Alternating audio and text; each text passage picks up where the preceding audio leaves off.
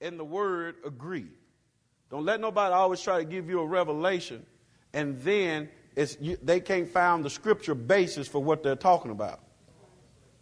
God will always back up. My God, that anointing just fell on me. Y'all feel that? God, woo! Y'all feel that? Just that. See, when I start talking about these special anointings, the power of God will start coming in here. It's just like it just dropped in here. Hallelujah. Somebody say, I didn't feel anything. That ain't about a feeling, I'm telling you. The atmosphere shifted just then. But he says, I heard the words, God made millionaire. Someone say, God made millionaires. God made millionaires. And God always backs it up through the word. Anything he says by the Spirit will be backed up in the word. There has to be some biblical evidence for what a preacher is saying. God told them by the Spirit. See, because the Holy Ghost ain't gonna never tell you something that can't be found in the word.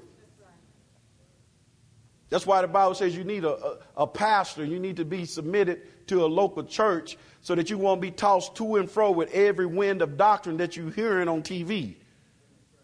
See, TV people are not responsible for your soul. You need a pastor. Thank you for your enthusiasm. Now look at this. I want to show you the scripture that came with this. 2 Chronicles 26:5.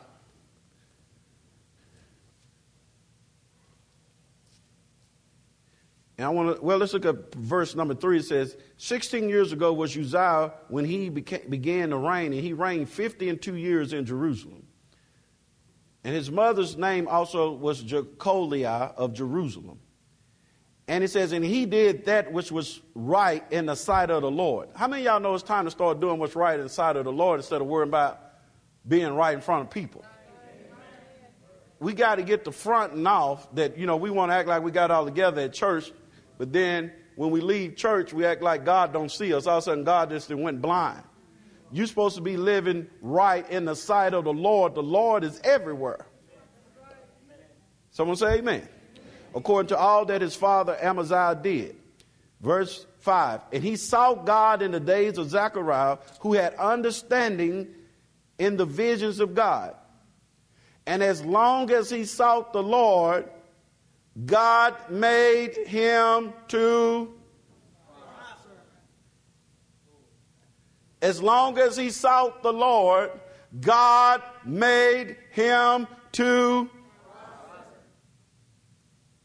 As long as he sought the Lord, God made him to prosper. You see that? Now, how many of you know when you make somebody do something, it's like something is pushing you? That means that you can get into the presence of God so much where that blessing forces you to prosper.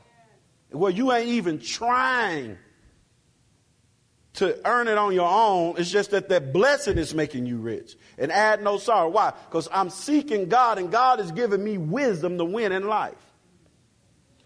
If you're not prospering, according to this scripture, maybe it's because you're not seeking the Lord on what you're doing.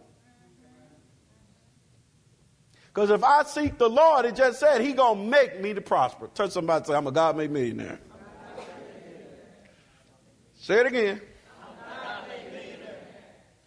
Say, God's going to make me rich. Say, God's going to make me to prosper. Now go over to Isaiah 48. This is good preaching. I'm going to take my time and teach this.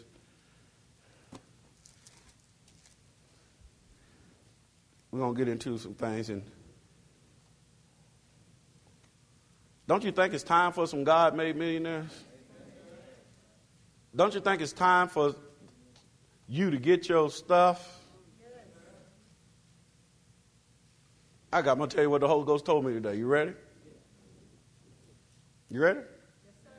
The Lord told me today, and you can receive it or not, millionaire status is entry-level prosperity in the kingdom of God. I'm going to say it again. Millionaire status is entry-level prosperity in the kingdom of God. Why? Because in the kingdom of God,